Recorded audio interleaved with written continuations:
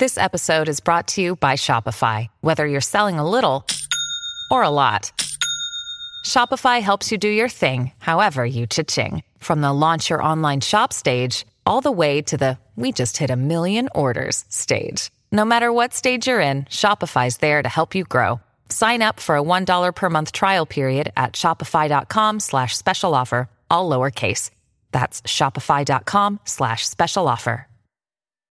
Barbara is known among the Italian people to be the ringleader in such illegal rackets as operator of houses of prostitution, alcohol stills, and alcohol transportation. He is feared among people of his own kind and is known to have any undesirable persons removed. He is known to be temperate in his habits. He will drink 1 or 2 glasses of beer with customers and occasionally wine at some party. He is not known to have ever become intoxicated. End quote. The legends of America's mobs are woven into the fabric of society and pop culture. We've all seen the movies or heard the tales of these criminal organizations. Their stories of power, wealth, respect, family, greed, betrayal, violence, murder, and mayhem. While the golden age of the mobs may be over, organized crime continues to thrive, and the stories remain as infamous as ever. You're listening to the Gangland History Podcast, hosted by mob historian Jacob Stoops. He tells the true crime biographies of real-life mobsters and dives deep into the plots, subplots, and real facts behind organized crime in America. Viewer discretion is advised.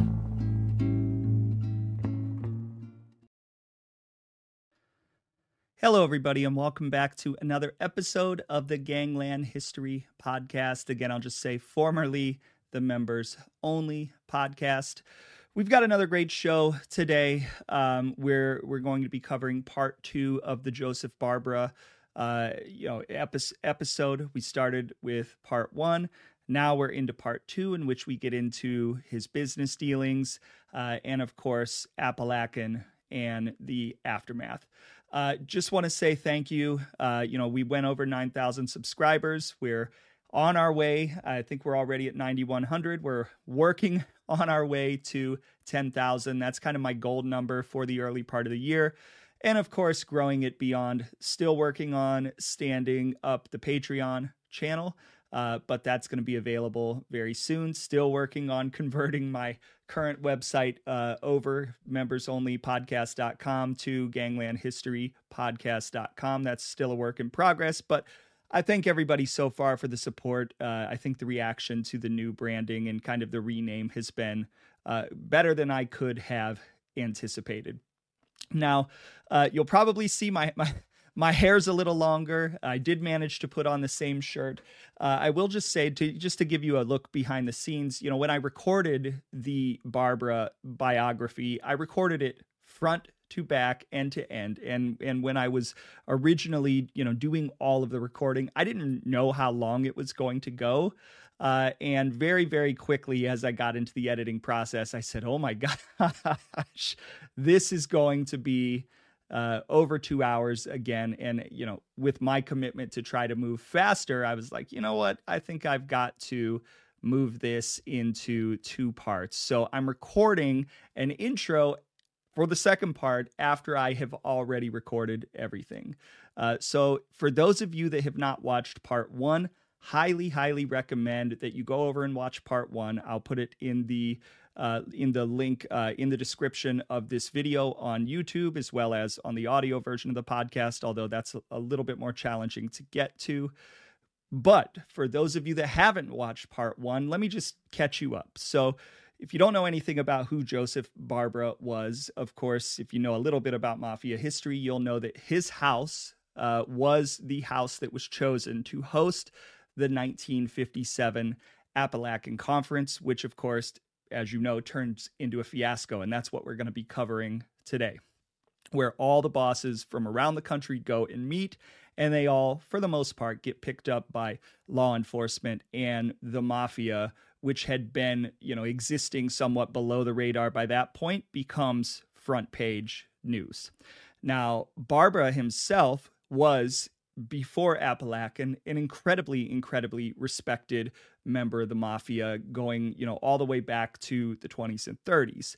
If you don't know who Barbara was, born in 1905 in Castellammare del Golfo, Sicily, emigrates to the United States at the age of 16 in 1921, starts off here in this country, emigrates through New York, but eventually moves into northeastern Pennsylvania, and at times resides in northeastern Pennsylvania, southern New York, kind of right on that border.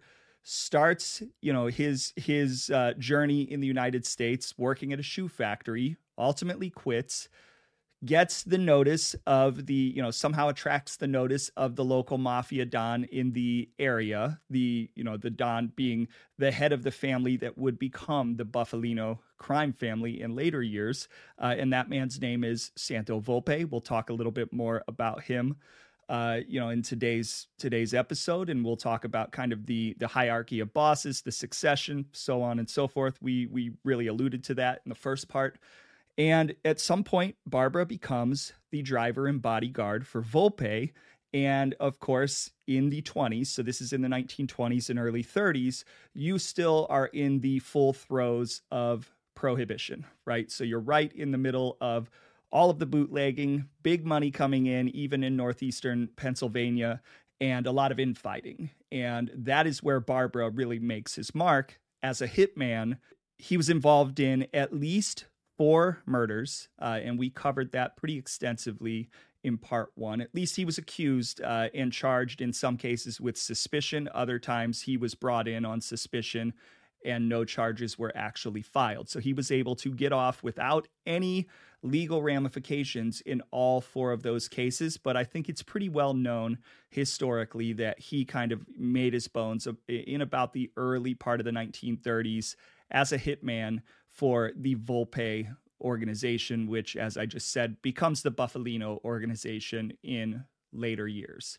And that's kind of where this story picks up, the transition from Barbara becoming a hitman, moving himself in the mid-30s into legitimate business enterprises. And that's where we'll pick up the story today.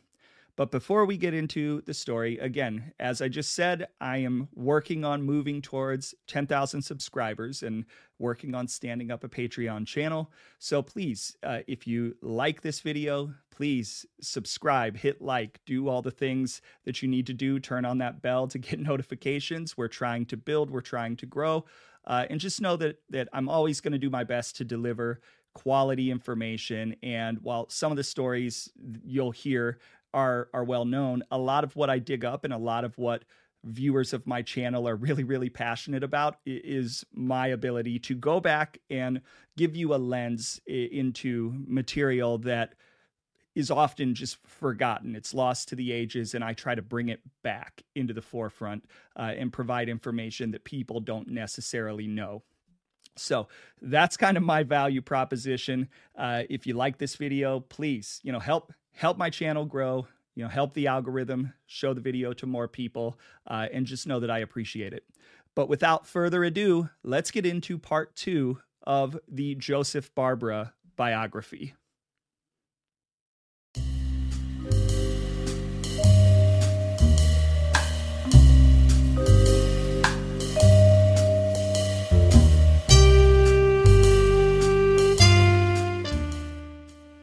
In January of 1937, Joseph Barbara, along with Charles Barbara, his brother, and a man named Giuseppe Joe or Joseph Genovese would file for a certificate of incorporation in Endicott, New York, for the Endicott Beverage Company, Inc., for the purposes of selling alcohol and non-alcoholic malt beverages.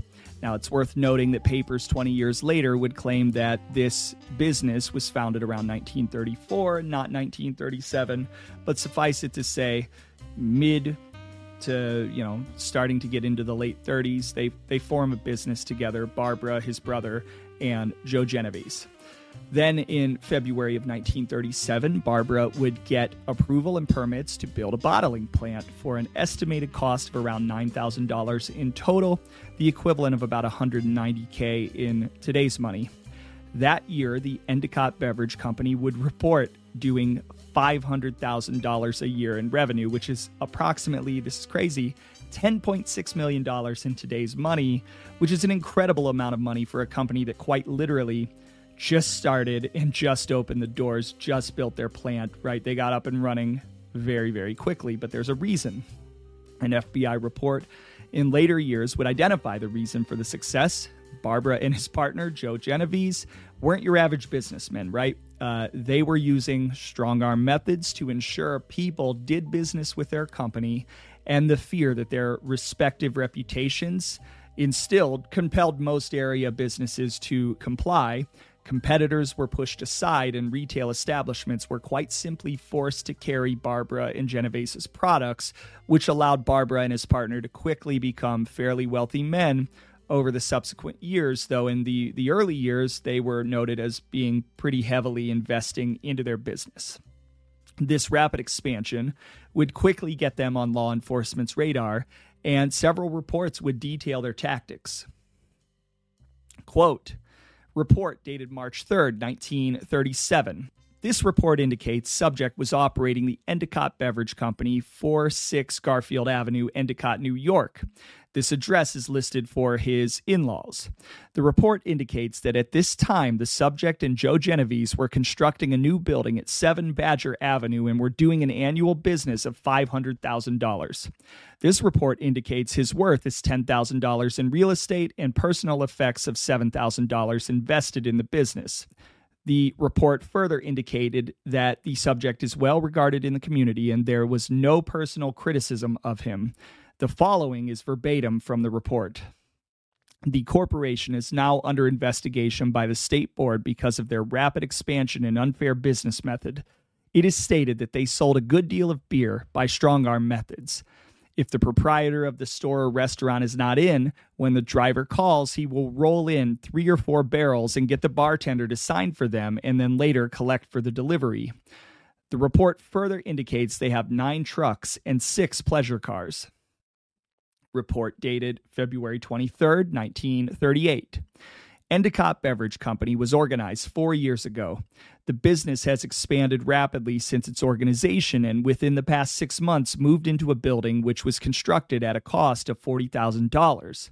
Subject's net worth is listed as $20,000 and consists of savings, real estate, and investment in business. The following information appears in this report. Informants state that he has been investing all of his money in business and has had little ready cash on hand, but the summer season is only a short distance away and it is predicted he will do big business this year. The report indicated the following information in regard to now. Resides 405 Loder Avenue, Endicott, New York. Prior to coming to this city 5 years ago, he lived in Scranton, Pennsylvania, and it is rumored that he was connected with the white slave racket there. His reputation here now is good. His habits were listed as a moderate drinker. End quote. Now, after an accident involving a truck at the Endicott Beverage Company, getting into the late 1930s, the business was taken over by the Mission Beverage Company, with Barbara still in control, in around 1939.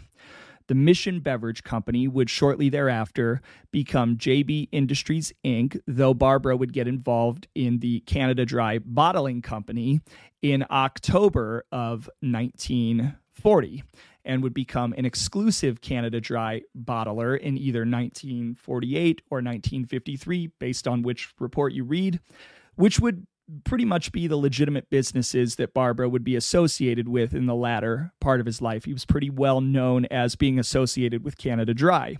So the next time you're drinking a Canada Dry ginger ale, just know that in certain parts of the country, the mob used to control at least the manufacturing coming out of that facility. So I like to think about that. It's quite funny. I like to, when I walk around stores, look at certain products and think about which ones were at some point created and or controlled by mobsters. Anyways, according to some notes I came across, the predecessor company of Joseph Barbara's Canada Dry Bottling Company in Endicott, New York, was the Mission Beverage Company, also of Endicott. The Mission Beverage Company was said to be closely associated with a company called the Darling Ice Cream Company out of Syracuse, New York, which was owned by a man named Sam Scrow, who was eventually listed as a director of the Canada Dry Bottling Company. Now, why is this relationship significant, you might ask? Because, I'm going to tell you, because there are some connections here that show the connectivity, and I'm always amazed by the connectivity of all the interlocking relationships in the underworld, and that ultimately ladder back to our subject, Joseph Barbara. Sam Scrow, the owner of the Darling Ice Cream Company, had two sons, Anthony and Vincent. In turn, the sons had some very important connections through marriage. You see, Anthony, Sam Scrow's son, was married to the daughter of a man named Severio Sam Monachino, a top hoodlum out of Auburn, New York, while Vincent Scrow was married to the daughter of none other than Stefano Magaddino, the boss of Buffalo, New York. Now, that's quite a bit of like playing the connections and playing the mafia version of 6 Degrees of Kevin Bacon. But quite honestly, it's a hop, skip, and a jump between Joe Barbara and some really, really powerful mob figures. In this case, a lot of times you'll see the Barbaras associated with the Buffalo family. And so it would make sense that he would be almost directly, in this case, connected right to Stefano Magaddino. Now, additionally, Barbara's Mission Beverage Company would also show up in reports as employing, and this is a really good one, you're going to like this, as employing none other than Russell Buffalino himself. The reports would go on to note that the men were really close friends, and Buffalino from this point on in the episode is going to be playing an increasingly large role, and we're going to talk about the interplay between Barbara and Buffalino for sure. And the report would go on to say that the Mission Beverage Company employed Buffalino from 1944 to 1945. Guess what? They employed his skills as a mechanic to fix machinery at Barbara's plant, and I think by now it's pretty well known that Russell Buffalino was a pretty handy trained mechanic, and you see that in The Irishman. Why would Barbara be giving Buffalino a job? Well, Buffalino at this point also was an up and comer in Pittston.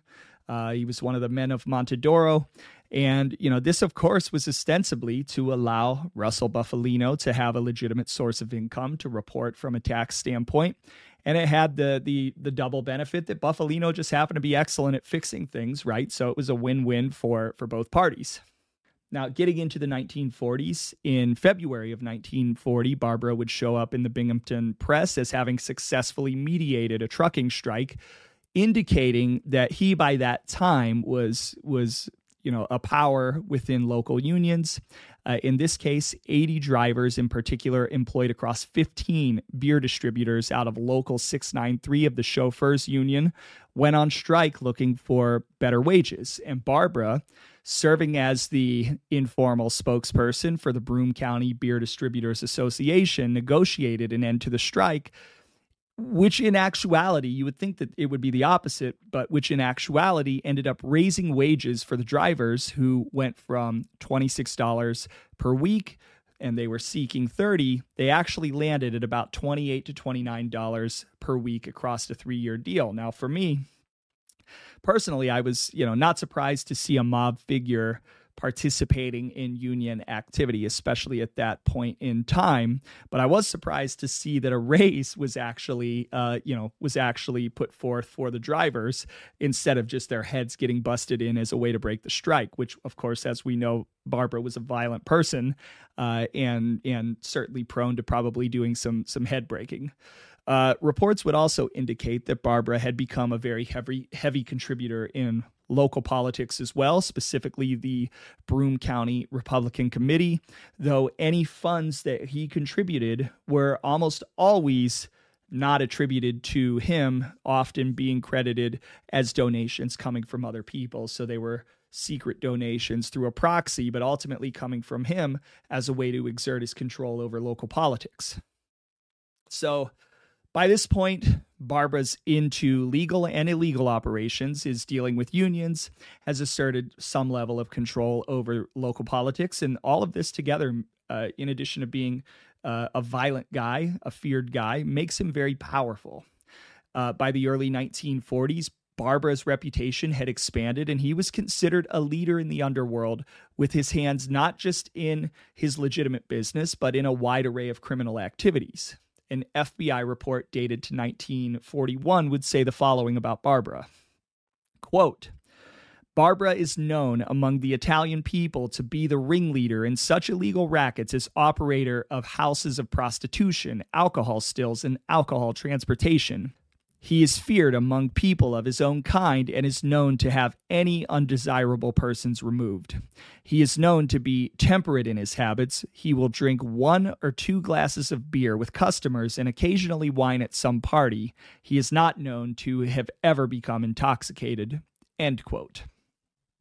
In January of 1944, the Mission Beverage Company plant in Endicott, New York, burned down in a very serious fire in which one fireman was hurt and 100,000 pounds of sugar was damaged, with reports showing that Barbara himself aided the firemen in taking inventory, with the contents being insured for $20,000. Now, could it have been a real fire or just a ploy to make a quick insurance claim? Who knows? But the fire itself was actually said to have been the worst blaze in the Endicott area that it had seen in the previous year. It's around this same year, in August of 1944, that the wealthy Barbara is alleged to have purchased the large 58-acre estate that he'd become most famous for in Owego, which is near, and again, forgive me the pronunciation, but Owego, which is near Apalachin, New York, thus moving across state lines from his previous residence in Old Forge, Pennsylvania. And throughout the 30s, he moved quite a bit, so he had several different addresses in and around the area. All right, so let me give you a quick overview of the area for those that are unfamiliar with it. You have Apalachin, which of course is New York. If you slightly back out on the map, and again, in the audio version, this is going to be hard to follow, but on YouTube, it's going to make a little bit more sense. But I just want to give everybody an idea of really how all the big cities that I'm talking about really relate to each other. So you've got Apalachin, and you can see that Apalachin is just a little bit north of the Pennsylvania state line, the northeast Pennsylvania state line, along a river. And then to the northwest, you have Owego, New York, which is where Barbara had resided for a time.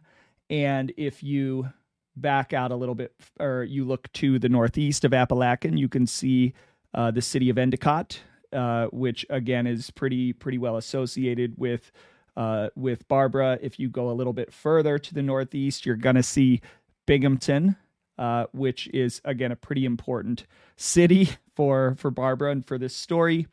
If you back out and you start looking a little bit southeast, you're going to run into Old Forge, which we know was a pretty significant address in Barbara's early career where he resided. Next to Old Forge is Scranton. Just to the southwest of Scranton is Pittston, where, of course, we know the Pittston mob is pretty central. And again, all these areas are not, I'm not going to say they're all right next to each other, but they're not far away. So it would make sense that all of the gangsters from this area would kind of centralize in these locations. And then if you look at Pennsylvania as a state, right, and you look at the cursor on the map, right, Apalachin is right by the border. And then just down the road from Scranton and Pittston is, of course, New York City.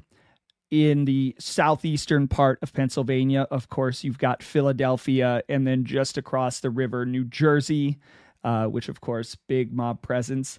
The southwestern part of Pennsylvania, you have, of course, the Pittsburgh family and the Pittsburgh Mafia. If you start to look slightly northwest, you've got Buffalo, the Buffalo Mafia. You've got Rochester, the Rochester faction of the Buffalo Mafia. You go straight north, you've got Syracuse, which, as we know, in Utica, which we just talked about having a mob presence. And then if you venture to the west in Ohio, you've got the Cleveland family. And of course, the Cleveland and the Pittsburgh family share Youngstown. So all in all, this is a majorly active place. But I wanted to give you an idea of where Apalachin sits. It's a really centralized location, right on the southern border of New York and then in northeastern Pennsylvania. On the property, he'd build his house, which would cost him roughly $250,000, the equivalent of $4.3 million in today's money. So pretty expensive home. And one thing I'll say, and I'm just going to be honest here, I'm going to be pretty candid, is that in the pictures you often see of his house and his property, it doesn't really look that large. It's described as a mansion on a hill, and I guess based on the purchase price and even though you hear stories of just how big the place was, I don't quite get it. After some research, I guess I came to find out that there were actually several smaller homes on the property. So I'm guessing that the house most commonly shown is actually one of the smaller homes, although it could be the main home. I don't know. And in doing even more digging, descriptions of the estate have the property as being 58 acres. Okay, well, that's a large property with an 11-room main house. Okay, that's pretty big. A living room with dimensions of 32 by 52 feet. I guess I'll take that as big. Again, that's hard to visualize, but doesn't necessarily sound like a mansion to me. And I got to be honest, like candidly, when I've seen pictures, I've been like, I'm not really that impressed. But again, I'm going to take everybody's word for it that it was a mansion for that time or any other time. The 1958 report would continue to cover even more misdeeds by Barbara, though they'd get to be, over the years, slightly less violent as he legitimized himself and moved further away from the day-to-day handling of the more thuggish aspects of the mob life. In 1946, Barbara would run into some legal issues. So, of course, you had the fire at his factory, which, again, that nothing was ever tied in there to be illegal. Who knows?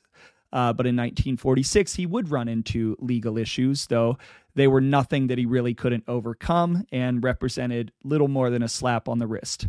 Now, to provide a little more color, on May 14th, 1946, a federal grand jury handed down indictments charging the Binghamton branch of Empire Foods as well as Barbara's Mission Beverage Company with violating rationing regulations in alleged deals involving 300,000 pounds of sugar. Now, the indictment, which contained 41 counts, named Barbara as the president of the Mission Beverage Company and alleged that Mission Beverage Company had acquired the 300,000 pounds of sugar in 1944 and 1945 without providing valid ration evidence. And a lot of mobsters, most notably probably Carlo Gambino, were well known to be making money off of ration stamps and the black market that had sprung up of sorts due to the rationing of common goods during World War II. So this does not surprise me that Barbara's company was tied up in this and that he might have been trying to make a quick buck or work his way around or get something for cheaper. But in this case, it appears that he got caught. Barbara ultimately would plead guilty to the 34-count federal indictment, and he would pay a fine of $5,000, which is roughly $77,000 in today's money, so it's not nothing.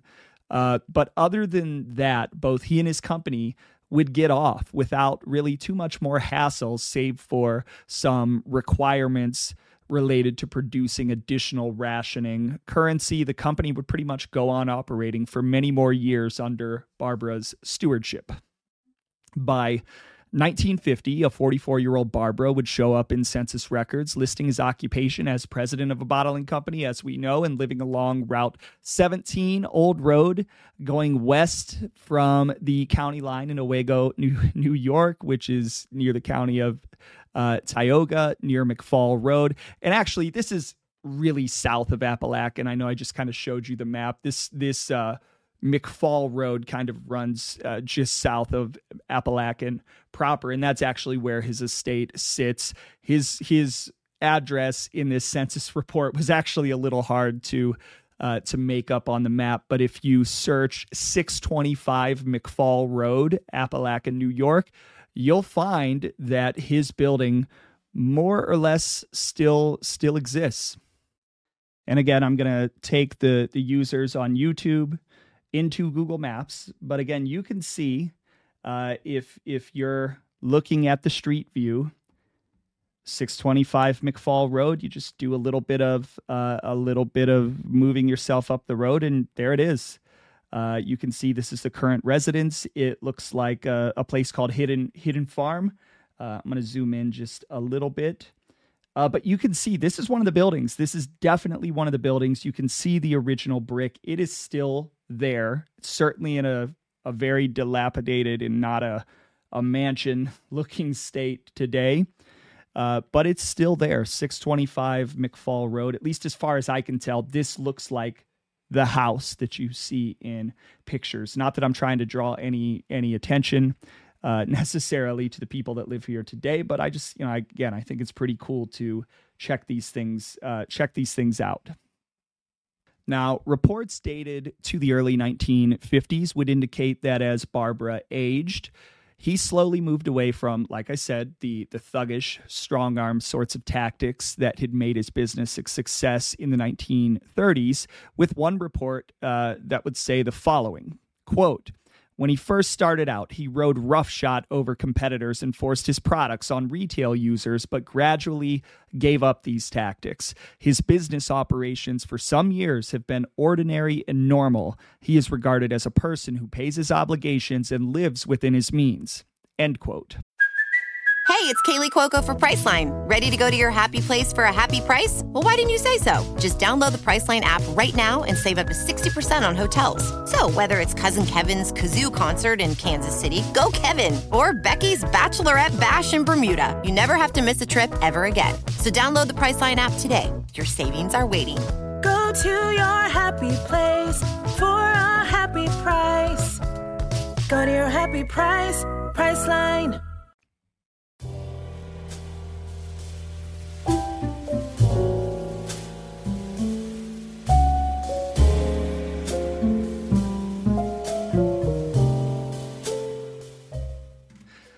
Now, on to another line of thought. And again, like we're talking about, where does he fit in the family? And I haven't even really talked about, well, where does he get made? So obviously he's part of the family in and around northeastern Pennsylvania. And I would venture to guess that at some point in the 1930s, when he starts doing hits for the boss, Santo Volpe, that at some point either he is just ushered into the family when all the families organized in 1931 and he's just in, or at some point in the early 30s, my guess is he gets made. Again, I didn't come across any official documentation when Barber joined, but it's clear that he was a made guy. He was part of the mob, part of the group, of course, which is why he knows all these people and why they eventually hold the meeting at his house. When you read about the Buffalino crime family, there are often conflicting reports concerning the lines of succession after Santo Volpe allegedly stepped down in the early part of the 1930s, though Volpe himself would retain significant influence in the area and within the family to some degree as maybe sort of an emeritus status, right? A retired but respected status for roughly 30 years after he would step down, about 20 to 30 years. Now, some reports suggest that Russell Buffalino took over as boss in the late 1940s, while other reports suggest that the man in charge of the family was actually our subject, Joe Barber, who has at times been speculated to be a part of the Magadino organization out of Buffalo, which would make sense with Stefano Magadino also originating from Castellammare del Golfo. So that kind of, the tie to the same area in Sicily would make sense. It's not what I found. I was able to locate a report from 1969 specifically that discussed Barbara's role and potential ascension to boss. Quote, in regarding to Joe Barbara, informant was questioned concerning his official role in LCN. Informant advised that Barbara was the head of his own family and was the boss. The family which Barbara had is now known as the Buffalino family. It is to be noted, informant previously stated that Barbara was a Capodicina in LCN, and this was discussed with informant. Informant advised if he had so identified Barbara in the past as a Capodicina, this information was incorrect, and he was actually boss of his own family. End quote. Now, I was able to cross-reference. So again, when you see something like this, especially with an informant flip-flopping, it's important to cross-reference and look at other reports to get an understanding of exactly, centering up what's going on. And I was able to cross-reference this with another report from 1969, which of course occurred a decade after Barbara's death, that corroborated the assumption that Barbara, not Buffalino, became boss of the Buffalino, the family that would become known the Buffalinos, prior to the family being taken over by Russell Buffalino. It would also notate Russell potentially stepping in for a time to help the Lucchese family after Tommy Lucchese's death in the 60s from cancer. Quote, with respect to the existence of the Buffalino family of LCN, it is pointed out that the existence of this family was not established through use of electronic surveillance. Redacted has advised that to his knowledge, Russell Buffalino is a Capodicina in the family formerly headed by Thomas Lucchese. However, Redacted has advised that Joe Barbara, when living, was the head of his own family and was the boss. The family which Barbara headed is now known as the Buffalino family. New York has advised that Redacted is considered by them to be a highly valuable and knowledgeable informant. Despite this, the Bureau may not wish to go on record saying there is a such thing as the Buffalino family until such time as additional corroborating intelligence is available. It is pointed out for the Bureau, Joseph Barbara Sr. was from Castellammare del Golfo, province of Trapani, Sicily, Italy, whereas Russell Buffalino is from Montedoro, province of Caltanissetta. Both Joseph Bonanno and Stefano Magadino are from the Castellammare del Golfo, and Angelo Bruno is from the province of Caltanissetta. If there is any merit to the possibility that the LCN families which exist in the United States are extension of original families which existed in Sicily, Italy, it would appear that Barbara's successor, if he was a boss, should have come from the area of Castellammare del Golfo, end quote. So, another report corroborated that Barbara was, in fact, likely the boss of what became the Buffalino family. Additionally, I think we know now that Buffalino was not part of the Lucchese family, though he had a history of stepping in and helping to run New York families in times of trouble, and it's pretty well known by this point that he spent some time helping run the Genovese crime family in, I believe, the 70s. And I think the thing that really vexed me in all of this were the origins of a lot of these people. The Buffalino family had traditionally been led by what were called the men of Montedoro, men from Montedoro, Sicily. So to have someone from Castellammare del Golfo running the family for a time didn't necessarily align to what I would consider to be the clannish nature of some of these families, and I honestly would have expected Barbara to be more a part of the Magadino family, but alas, this is now multiple reports from different informants saying the same thing. And because in journalism, though I'm not a journalist, you have to have kind of the rule of three sources. So that's two. And here's another report discussing that Barbara was the head of his own family and not a part of the Buffalino family, John Montana and Stefano Magadino's family, out in Buffalo. Quote, Redacted did not use the word Don in describing the heads of the mafia, but he did say that Joseph Barber Sr. was the leader of a geographic section which extended into New York as far as Auburn and south into Pennsylvania as far as and including Hazleton. He said Montana was not a leader and said that Montana belonged to another group other than that over which Barbara was the leader, end quote. So again, the Montana being referred to is John Montana, the really influential member of the Buffalo Magadino crime family. Now, that's three sources. Let me put a bow on this and provide what I consider to be the clincher, along with a little early history of what became known as the Buffalino crime family from a really fantastic 1965 report discussing LCN activities in the upstate Pennsylvania area. Quote, PHT-8 advised on March 10, 1955, that Steve Latour came to the United States and settled in Pittston, PA in 1904. The Mafia was then in existence. After Steve Latour had saved a few dollars, he sent his money to Santo Volpe, who lived in the same village in Sicily as did Steve Latour, namely Montedoro. Volpe, when he came to the United States, also settled in Pittston, PA. Later, Charles Buffalino came to the United States and also settled in Pittston, PA. Latour, Volpe, and Buffalino were all members of the Mafia, and eventually Santo Volpe became head of the Mafia in the Pittston, PA area. During the early years, Volpe reigned as Mafia boss in Pittston, PA. Steve Latour was his very close friend. Latour was a successful coal operator in the Pittston, PA area and looked after Volpe financially, making Volpe a partner in his coal operation. From this time on, Volpe prospered, using his position as head of the Mafia to great advantage. When Volpe's Mafia superior realized his personal business affairs were put ahead of his Mafia business, he was eased out as Mafia boss and John Sciandra was put in charge. In about 1942, Volpe continued his Mafia membership, but was more or less in a retired capacity. At about this time, Volpe demanded great respect from other Mafia members. John Sciandra remained in charge of the Mafia in the Pittston area until his death, when Russell Buffalino was made head of the organization.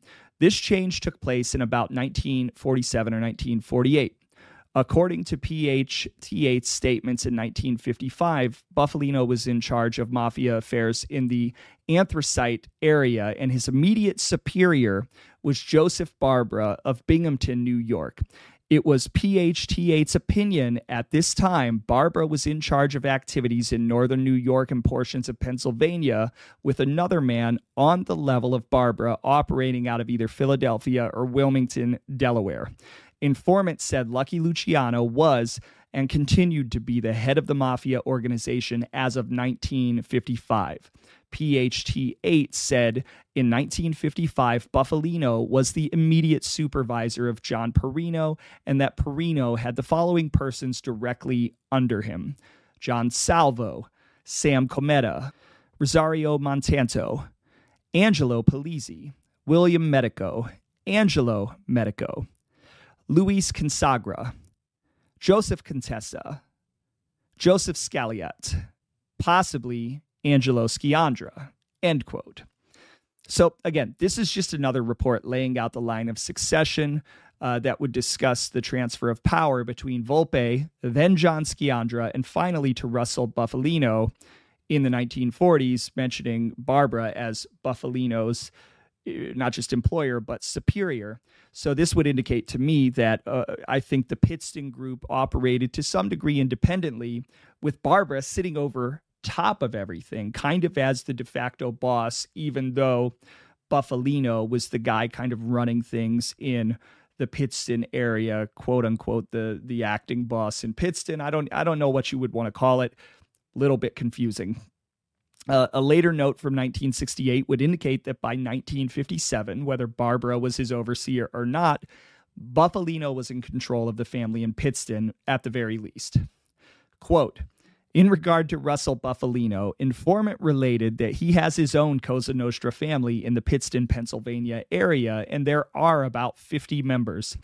The members of this family reside in the smaller towns around Pittston and are engaged in the garment business.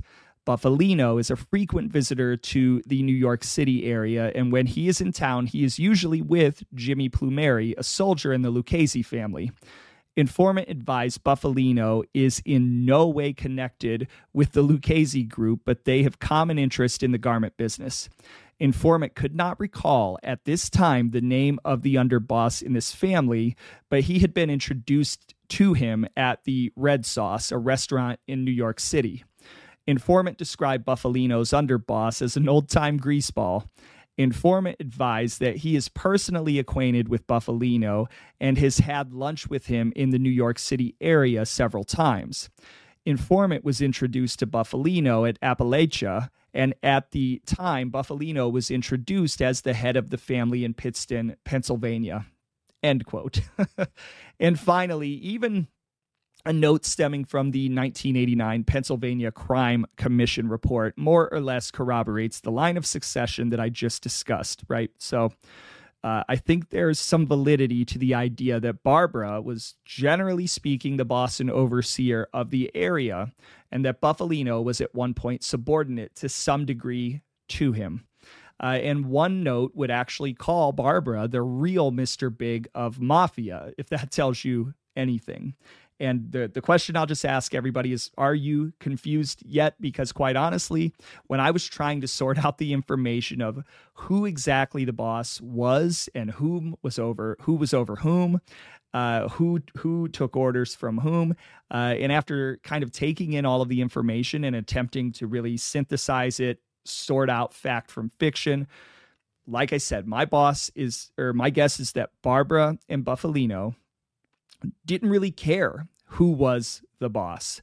They were good friends. They were, helping each other to some degree. They were okay with a power sharing setup, which makes sense for Buffalino. He was a pragmatic sort of guy.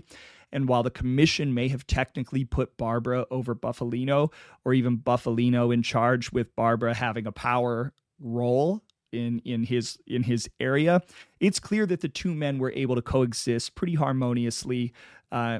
And in the end, I guess it really doesn't matter when you have that sort of a situation where both parties are very much okay with power sharing. Reminds me a little bit of Accardo and Paul Ricca, where it didn't really matter who was the boss. They were both the power in the area.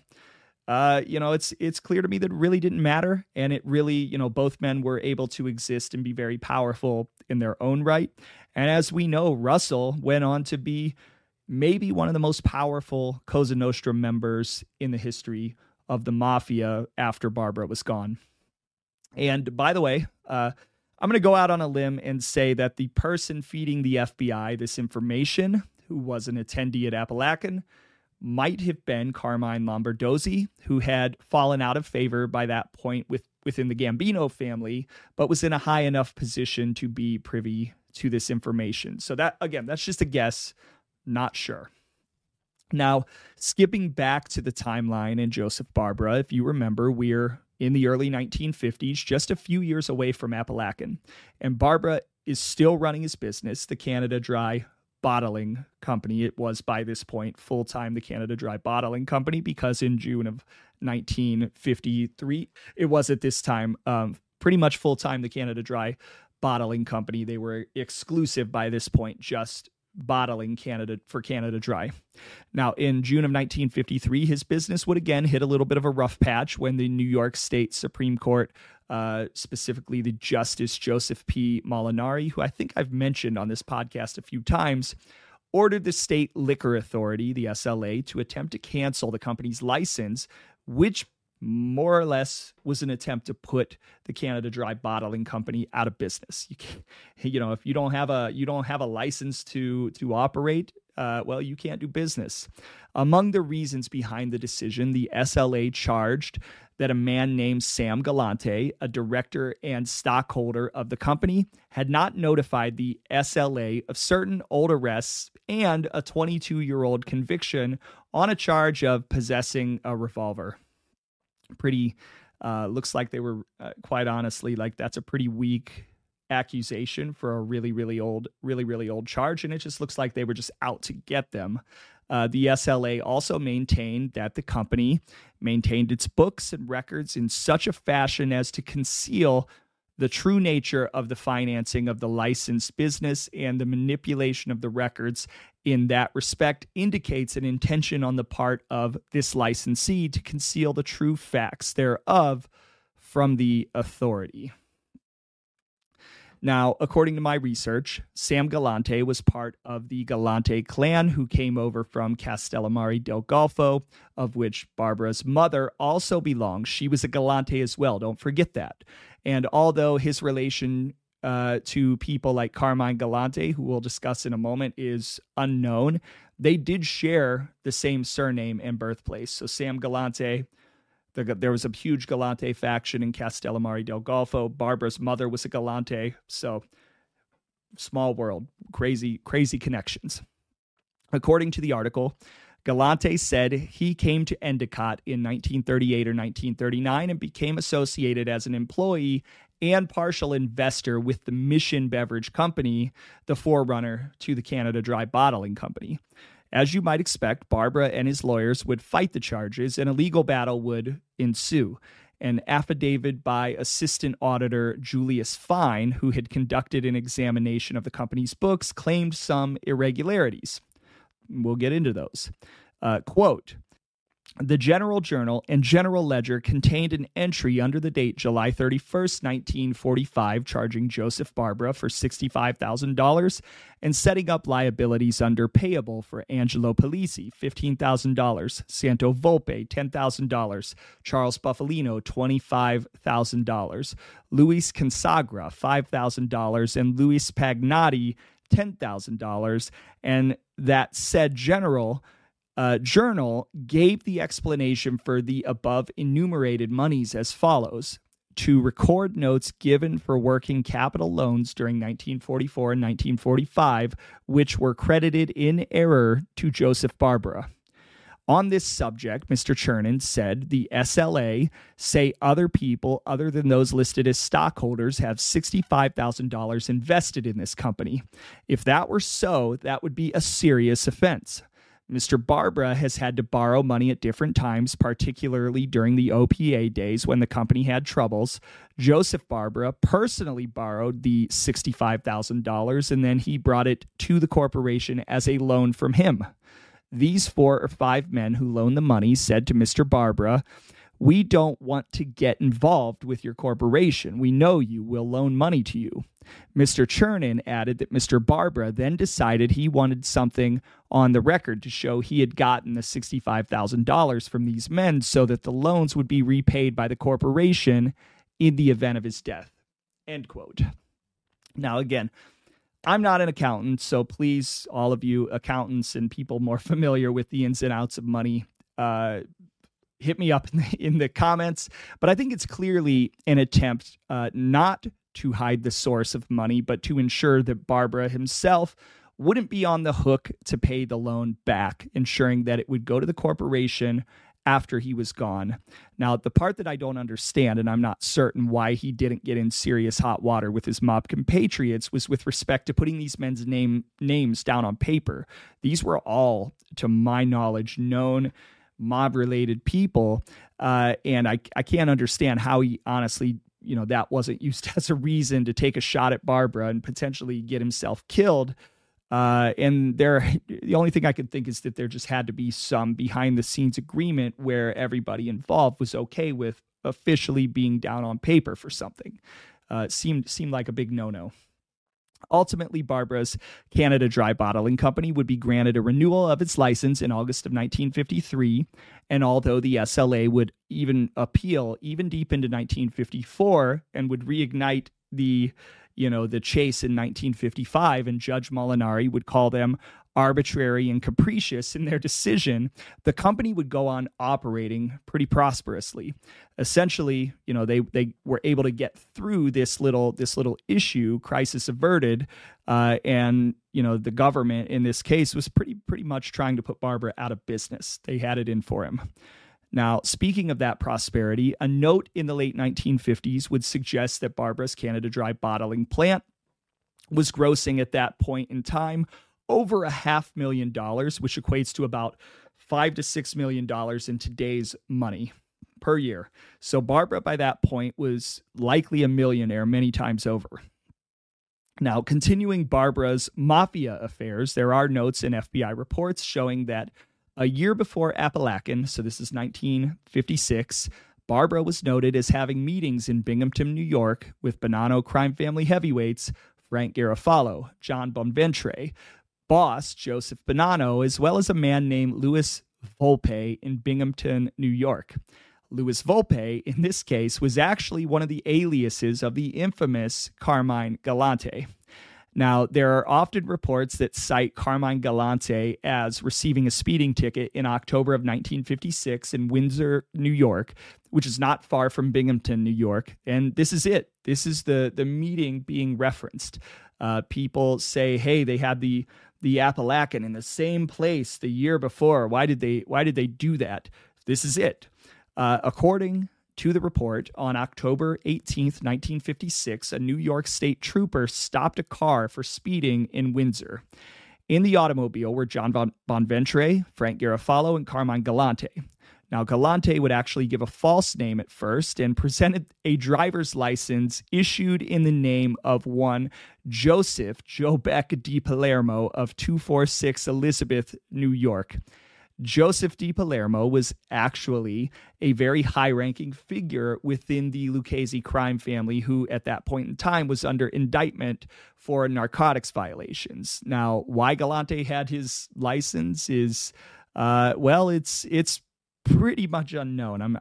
I can't really answer that question. But as you see, Barbara, who was in his early 50s at this time, this is just another indication of his big-time connections. And based on that meeting and the players involved, my guess was that he was either about to or was already into, to some degree, narcotics trafficking, which the Bonannos by this point were. They were like the Ivy League of the mafia in narcotics tracking. They were pretty much the leaders.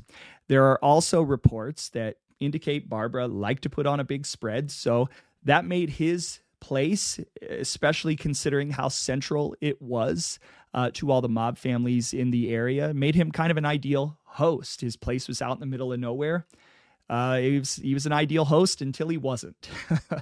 By this point, one informant would describe Barbara's high rank and the level of respect he was being afforded. And this one is a doozy for sure. You're going to like this one. Quote, the informant said that from his observations in the Binghamton, Endicott, New York area, Joseph Barber Sr. does not have any one individual who would be known as his right-hand man. He said Barbara is looked upon in the area by the Sicilians there as a king and may be the head of the Sicilian group there, end quote. A king. So pretty influential. So again, I'm just trying to paint a picture of how important this guy was. Just giving you an idea. He was very respected, very, very well thought of by his peers, both legitimate and illegitimate. They saw him, which looking down the road, I think this is why he gets tapped to be the person who hosts the Apalachin meeting outside of the fact that, well, his estate, like I said, it's out in the middle of nowhere. Really is. Again, go to Google Maps, go up McFall Road, go up there today. There's nothing there. I've talked about the central location, right? It's just a good central meeting point for everybody. Now, there are reports in the mid to late 1950s that tend to indicate that Barbara was spending the majority of his time at the Canada Dry Bottling Company or spending his time personally at his estate, essentially acting pretty much like a normal 9-to-5 guy, despite some of the legal battles that he undertook in 1953 and through 1954 and 55. An interview by FBI Special Agent Darwin D. Shattrall, what a name, of a woman named Mrs. Noreen Eldridge of Endicott, New York, who was, in fact, Barbara's bookkeeper at the Canada Dry Bottling Company, stated the following about Barbara. Quote, Mrs. Eldridge said that Joseph Barber Sr. was a very dictatorial type of individual and a hard worker. She said prior to his heart attack, he was going from 6 a.m. until late at night.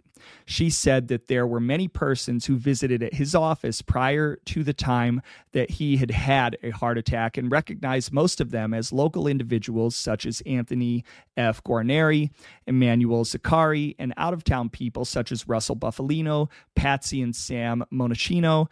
Mrs. Eldridge said that Buffalino, while in the plant, was usually repairing machines of the CDBC. Mrs. Eldridge said that Buffalino was a very regular visitor. Mrs. Eldridge said that the Monachinos were in the beer business and in recent years had started a soft drink business, and they likewise were regular visitors. She said that when there, they were discussing with Mr. Barber matters concerning operation of the soft drink business. Buffalino also had deals with Barbara concerning discussions in connection with the business. Mrs. Eldridge said that most of the visitors known to her and others unknown to her conversed in Italian while visiting Barbara's office. She said that she did not understand Italian and was suspicious of nothing to indicate any illegal activity involving Barbara. Mrs. Eldridge said that on many occasions prior to Barbara's heart attack, he would leave on trips and would not give her any information as to where he was going. She said, however, when he returned, he would tell her that he had either been at the Lexington Hotel in New York City or at the Statler Hotel, Buffalo, New York. She said that all expenses of Barbara's home were paid for from his personal checking account, except expenses in connection with promotional and sales meetings, which were taken from the CDBC account. She said that the expenses for the meat purchased at Armour for the November 14, 1957 meeting were taken from Barbara's personal checking account. Mrs. Eldridge stated that in recent years, Joseph Barber Sr. drew $497.27 weekly salary, and his son, Joseph Barber Jr., drew $100 a week salary. She advised that there were presently approximately 55 employees of the concern, and there were a large turnover of employees due to the fact that Barbara was hard to work for. End quote. So that's a lot to unpack, but let's just focus on the individuals who are noted as visiting Joseph Barbara frequently. First, Anthony F. Guarneri. Guarneri was at this time a lieutenant of Barbara based primarily in Binghamton, New York, who would eventually rise to capo in the Buffalino family. So he was connected. He was, by all intents and purposes, reputed to be a very capable and deadly guy. The next local referred to in the report was a man named Emmanuel Zakari. Zakari, frequent visitor, was also part of the Buffalino family, operating primarily out of Albany, New York, and would famously be picked up at one of the Apalachin roadblocks in a car with another mafioso, Dominic Alamo. And of course, I think we all know Russell Buffalino by this point. He's pretty much probably the biggest name we've talked about thus far in this episode, who was showing off his patented mechanic skills, visiting Barbara often at his business as well as at his home. And last but not least, Pat and Sam Monachino, who I referenced just moments ago and earlier in the episode, I believe, were the Magadino's family guys. It was they were out of the Magadino family, and they were in control of the rackets in Auburn, New York. Very, very, very capable in their own right. So it's very clear by this point, though Mrs. Eldridge probably didn't recognize it, that Barbara is surrounded on all sides by heavy hitters, has major connections in New York City with the five families, Buffalo, and of course, most other major cities within the state of New York, along with northeastern Pennsylvania, and probably the rest of Pennsylvania, to be honest. This guy was way more of a player than he ever gets credit for. Part 3, the epic and disastrous finale of Joseph Barbara's story, coming very soon.